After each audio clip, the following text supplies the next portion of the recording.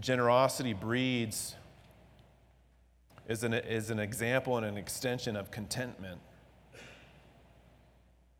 One who really trusts in God's provision, one who is truly content in what it is that God provides, is able to then be generous towards others. The question, the thing that we wrestle it with is whether or not we're truly content with what it is that God has provided for us. Or are we constantly looking for more? I think Jeremiah Burroughs, in his book, The Rare Jewel of Christian Contentment, describes contentment well. Contentment is the inward, quiet, gracious frame of spirit, freely submitting to and taking pleasure in God's disposal in every condition. You take pleasure in what God disposes to you in every condition you find yourself in. Are you content? Do you trust? I mean, this comes down to a matter of trust, doesn't it? Do you trust that God will provide what you need?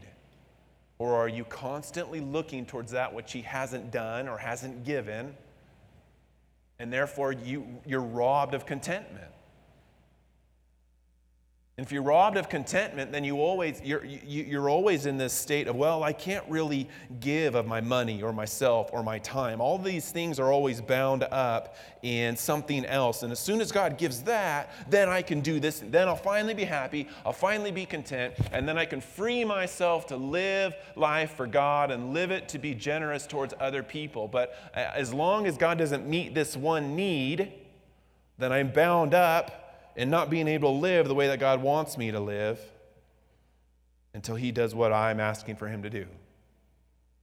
But when you see that He's provided Christ, and you have, because of His work, you have full forgiveness of sin, complete pardon, that eternity and joy and happiness and glory are assured to you, then you can let go of these other things that you're wanting, desiring, waiting for. See, He's already provided. Regardless of what happens to you and I, regardless of what comes into our lives, come what may, our future is secure, our salvation is secure in Christ. And in having Him, you have everything. And in having everything, then you're freed to live a life worthy of the gospel, to live generously, to give. You're not holding on to what you have, but you see everything that within your possession as being an issue of stewardship and being used to bless others. You can want to. This turns an inward desire towards an outward desire. You actually want to give. You actually want, and I'm not talking about like just finances here. I'm talking about giving of yourself to other people. I mean, I think this is really where Americans struggle. We are so privatized. We love our comforts and our conveniences to actually open myself up and become vulnerable to another person. That's really where the rubber meets the road. I'll give you some of my money, I'll give you a little bit of my time, but to give you of myself, that's the real difficulty. I've been burned before too many times, or people have hurt me in the past, and therefore we close up, we shelter up, and we block ourselves off from truly entering into Christian fellowship with other people, where we minister to them and they are ministering to us. You see the way that God provides for the needs of other people through the ministry of His Word as He works upon their soul, their heart, the things that really are concerning and matter to them. And you become an instrument of change in His life to help people grow in their sanctification into the image of Christ. What better gift is there to be used by Christ to help someone else become like Christ? There's nothing better. whether it's in salvation or in further sanctification, to help somebody along to become more like the one that they love so dearly. There's no greater gift. There's nothing better to be used by the Lord for. Not only is he called into their remembrance his provision for them in the past, which reminds us of his provision for us, namely in Christ and the forgiveness that he's given to us in our sin and of our sin, and then by extension a way that he will continue to provide for us so that we can minister to others and glorify him. But there's also an element of preparedness as well. He says in verse 36, he said to them, "But now let the one who has a money bag take it, and likewise a knapsack, and let the one who has no sword sell his cloak and buy one." Having called to remembrance his good provision, he now speaks of the seriousness at hand. He is about to be betrayed, and it's important for his disciples to be prepared. I like the way that John Calvin puts it. He says it's as if Jesus is saying, "Hitherto, you have had an easy and prosperous condition because I wish to treat you gently like children. The full time has now come when I must employ you in labor like men. Up until this point, I have been so gracious and kind to you as a father or a mother would with their children, but now it is time to grow up and to be a man because I'm leaving. Be prepared for what it is that is to come." We don't have to get very far away from the Gospel of Luke to remember what it is that he has just said that is to come to them previously in chapter 21. Be reminded that Jerusalem is coming to the ground, and many of you will see this happen. There will be persecution, there will be trial, there will be suffering. Most of you are going to be put to death for my name's sake. Remember all that stuff that I just got done teaching you when we were in the temple and you were looking up at the temple and how wonderful and glorious and beautiful it was. And I reminded you that not one stone will be left upon another. It is all coming to the ground. And life is going to get extremely hard. You need to be prepared for what is coming. Just because he provides for all of our needs doesn't mean that we float down the spiritual river of life lazily, not being prepared for what it is that he calls his people to do and how he calls us to live and to be wise as serpents and innocent as doves. And so is having a preparedness for Christian living at all? I mean, do you put any work into being prepared to live this Christian life well? You spend time reading the Word. You spend time in prayer. How often do you think about the importance of preparation to be able to live well for the King until he returns? In its preparation of being handed over to the world, it's that he prepares his apostles to do the same. And so how he deals with his opponents is to be how they should deal with his opponents as well. And so this helps us see that the words that he is talking about here in verse 36 regarding the money bag, the knapsack, and most importantly, the sword, he is speaking here figuratively. What it is that the believer must be prepared to do and how they are being prepared to live. We know that it's his words here are figurative because you don't see the apostles wielding the sword at all. Church discipline,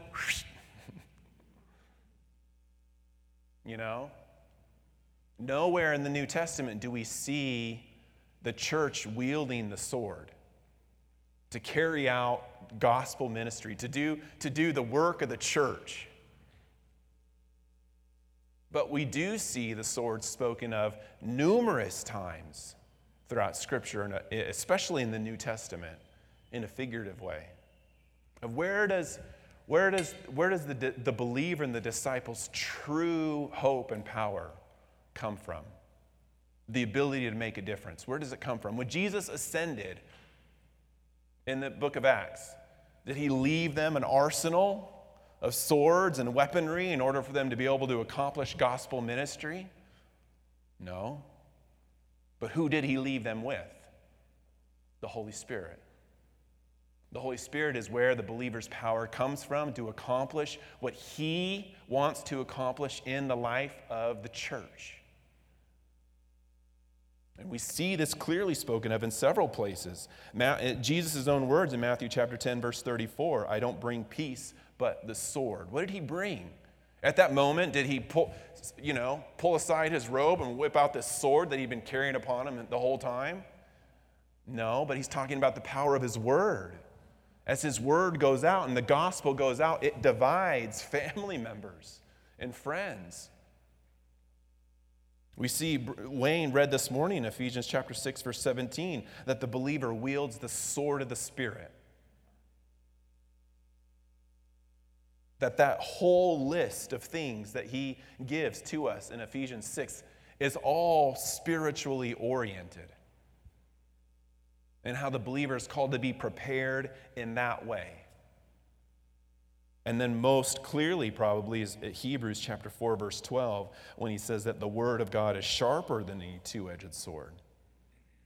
I don't know about you, but if I'm faced with the choice of having a sword in order to accomplish a certain purpose or task, and something else that's better than a sword, I want the thing that's better than the sword. And he says that the word of God is sharper. It's better than any human sword because it is the thing that penetrates, it pierces, and it divides soul, spirit, bone, and marrow. It goes into the depths and it reveals the thoughts and the intentions of the heart. The wonderful thing about the Bible is not only tells you what you do, it tells you why you do what you do. It reveals your thoughts and your intentions, your motives. No sword, no physical sword could perform a work like that. But the sword of the Spirit, the sword of the Word of God being used in someone's life, many of us in this room have had that sword used upon us personally. You come to the Word of God or the words of a faithful friend absolutely lay you in half. You've been cut and you've been pierced before the Lord, sometimes in very good ways and joyful ways where he encourages you and lifts you up and reminds you of his provision and his love and his care. We like those. But sometimes in other ways where he convicts you and he pierces you to the heart and he convicts you of sin and of unrighteousness in ways that we have not lived consistently with him in his word. And we're laid open, we're laid bare. We prefer not to have those. But God in his goodness and his grace, he works and he pierces us as it needs to be done. The sword is also used figuratively. There's another word for it. The word that Jesus is using here is concerning probably more like a short sword.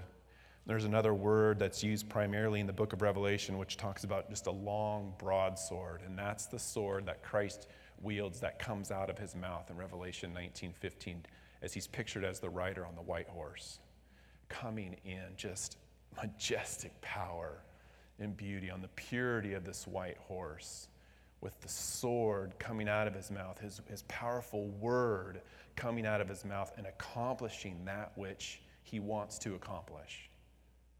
You think of the power of the Word of God as he spoke everything into existence. Because he wanted it to exist, he spoke it into existence and it existed. And by his same word, he speaks. And he accomplishes that which he wants to do. That is why, as a church body, this church is built around the Word of God. From the preaching here on Sunday mornings to men's ministries, women's ministries, children's ministry, any other ministry that we might have or will ever have is first dependent upon the Word of God being able to go out effectively. Because this is where the power comes from, and this is how God changes people in his Word. And we believe that, and so we stick to it.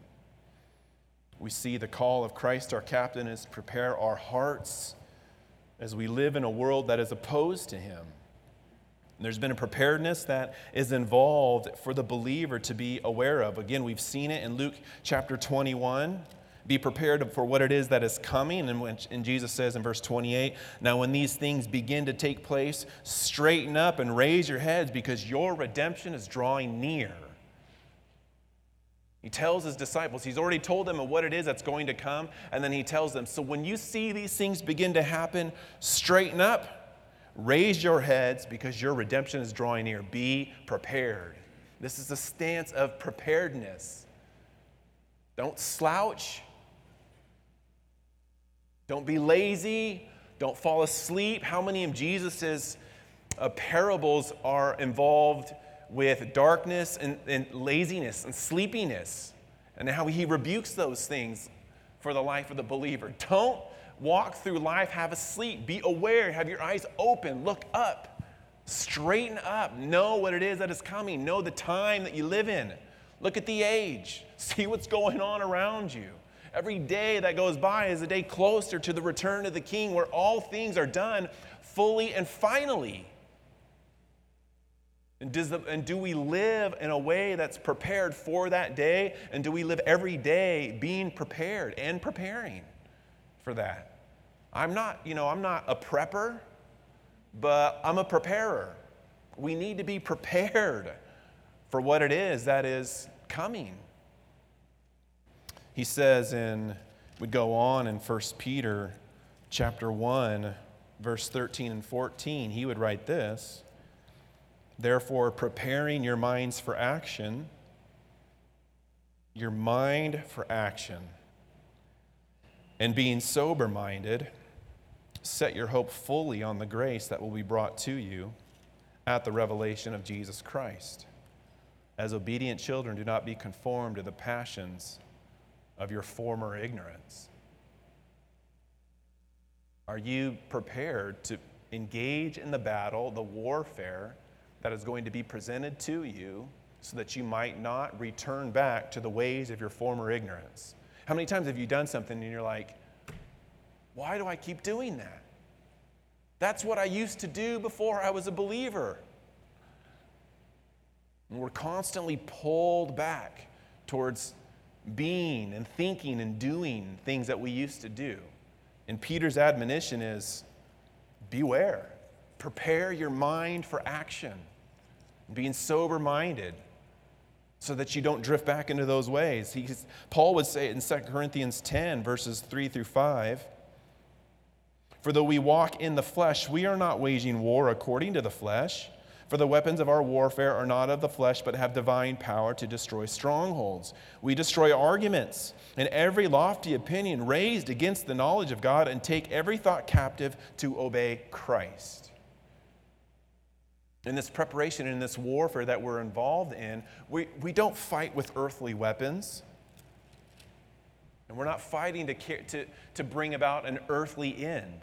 Our weapons are spiritual, for spiritual end, and we take every thought captive and make it obedient to Christ if it is not consistent with biblical truth. And this becomes real practical in everyday living. How often have you had a thought that if not checked immediately, 10 minutes later, you've created this whole world mentally that you're now living in that is not reality, and of which you have to then take these thoughts captive, and 10 minutes later, it's so much more difficult to do than if you'd have done it immediately. That is not true. It's not real. I'm not going to think that way. I'm not going to allow my emotions to get involved in that line of thinking, and then later on down the road, then have to do battle with a reality that I created in my mind that isn't even true. If I'd have taken that thought captive and made it obedient to Christ to begin with, I wouldn't be where I am. And are we prepared? If you're hearing what I'm saying, you're like, man, I'm on guard 24/7 mentally. Yes, you are. The enemy is looking for an opportune time. Thankfully, he provides what we need, doesn't he? And we're prepared. And we're reminded that this is all going according to the plan. Verse 37. Jesus says, for I tell you that this scripture must be fulfilled in me. It must be. There's a divine necessity going on here. There is a reality going on. There is a plan that is unfolding that is divine in nature, and it will be accomplished. And I am at the center of it, is what Jesus is saying. And it'll be accomplished in me.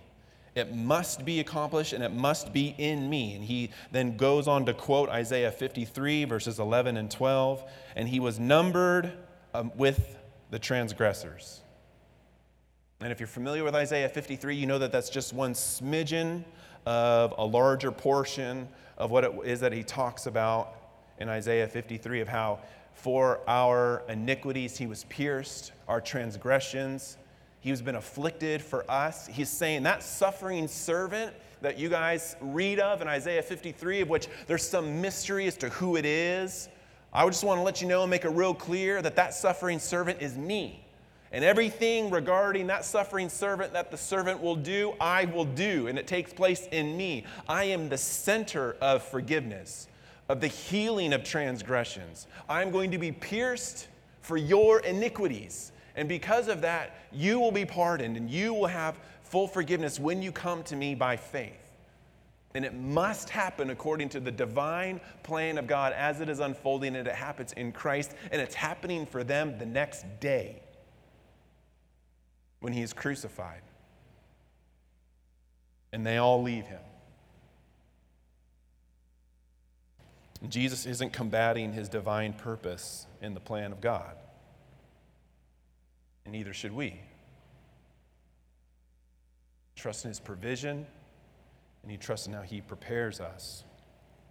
What was given, he says, it has its fulfillment in me. What was given in types and shadows has now appeared in substance and reality. Redemption is being accomplished. You think of that.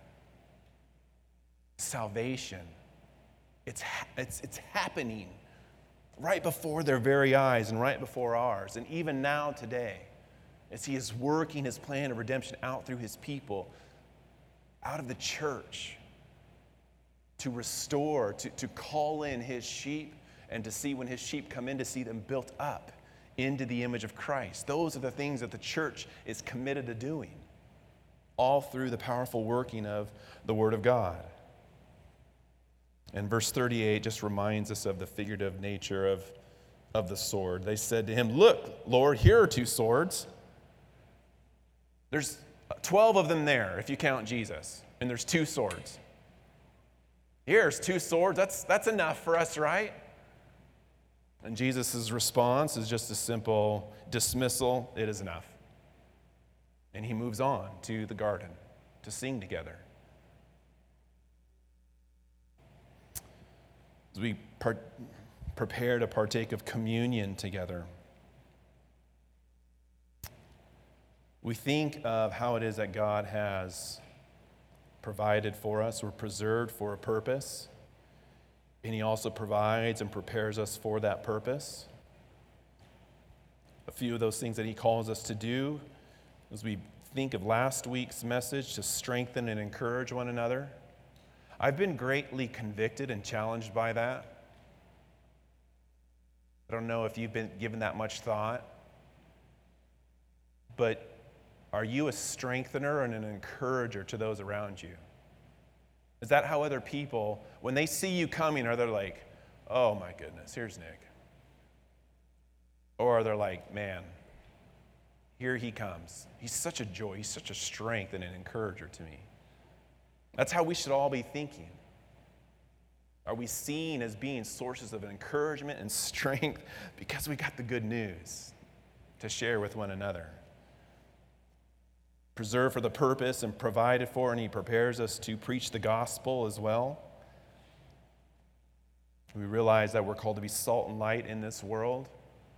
How much time and effort do we put into sharing the gospel, preaching the gospel to those who don't know Christ, trusting in his power of the gospel to regenerate, to bring salvation, to be transferred from the domain of darkness into the kingdom of his beloved Son, and how he uses people like us, you and me, to do that when we share his word with others.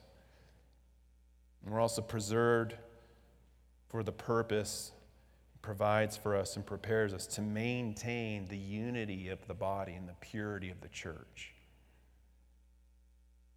Are you intentional at maintaining the unity of the Spirit and the bond of peace in Ephesians 4? Are you a divider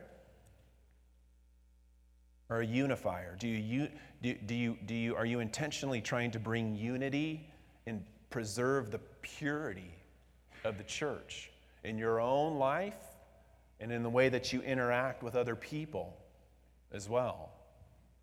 These are things that we should be, a few of the things that we should be thinking about and trying to be prepared to do. Sometimes it takes a little bit of preparation to be nice to other people, you know? At least it does for me. Like, I'm sorry. Full disclosure.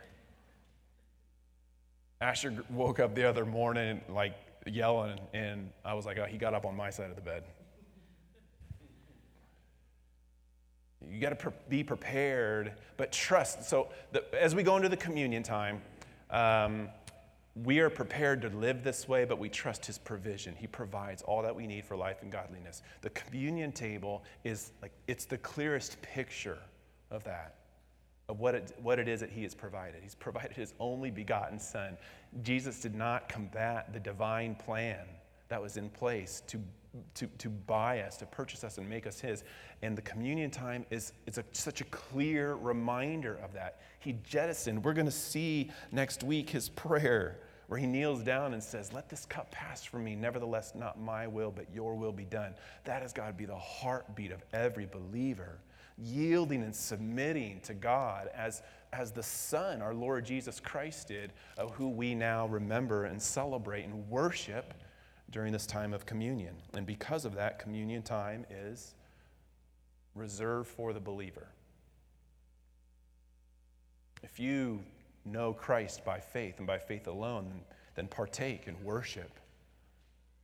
Remember, rejoice in who he is and what he's done. Come to him with prayer, confession, be assured of his provision, which he has given to us in Christ, and then all of his provisions that he provides for us. Overwhelmingly, abundantly, and generously does he give to his people. And if you're not a believer, then we ask for you just to consider who Christ is, what he's done. Do you know him by faith? Are you still standing upon your own goodness, your own works, your own personality? And it's all going to fade away. That'll crumble when you stand before him. If not, if your confession is not that I'm saved by the finished work of Christ and in him alone, then you are standing on shaky ground, to say the least. And so the invitation that he gives to you is to come to him by faith today. And so let the elements pass, but to pray and to consider what it is that you have heard today. So the elements are in the back. You can get them and return back to your seat, and we'll have a few moments of quiet time of prayer, and then we'll partake of the elements together here momentarily.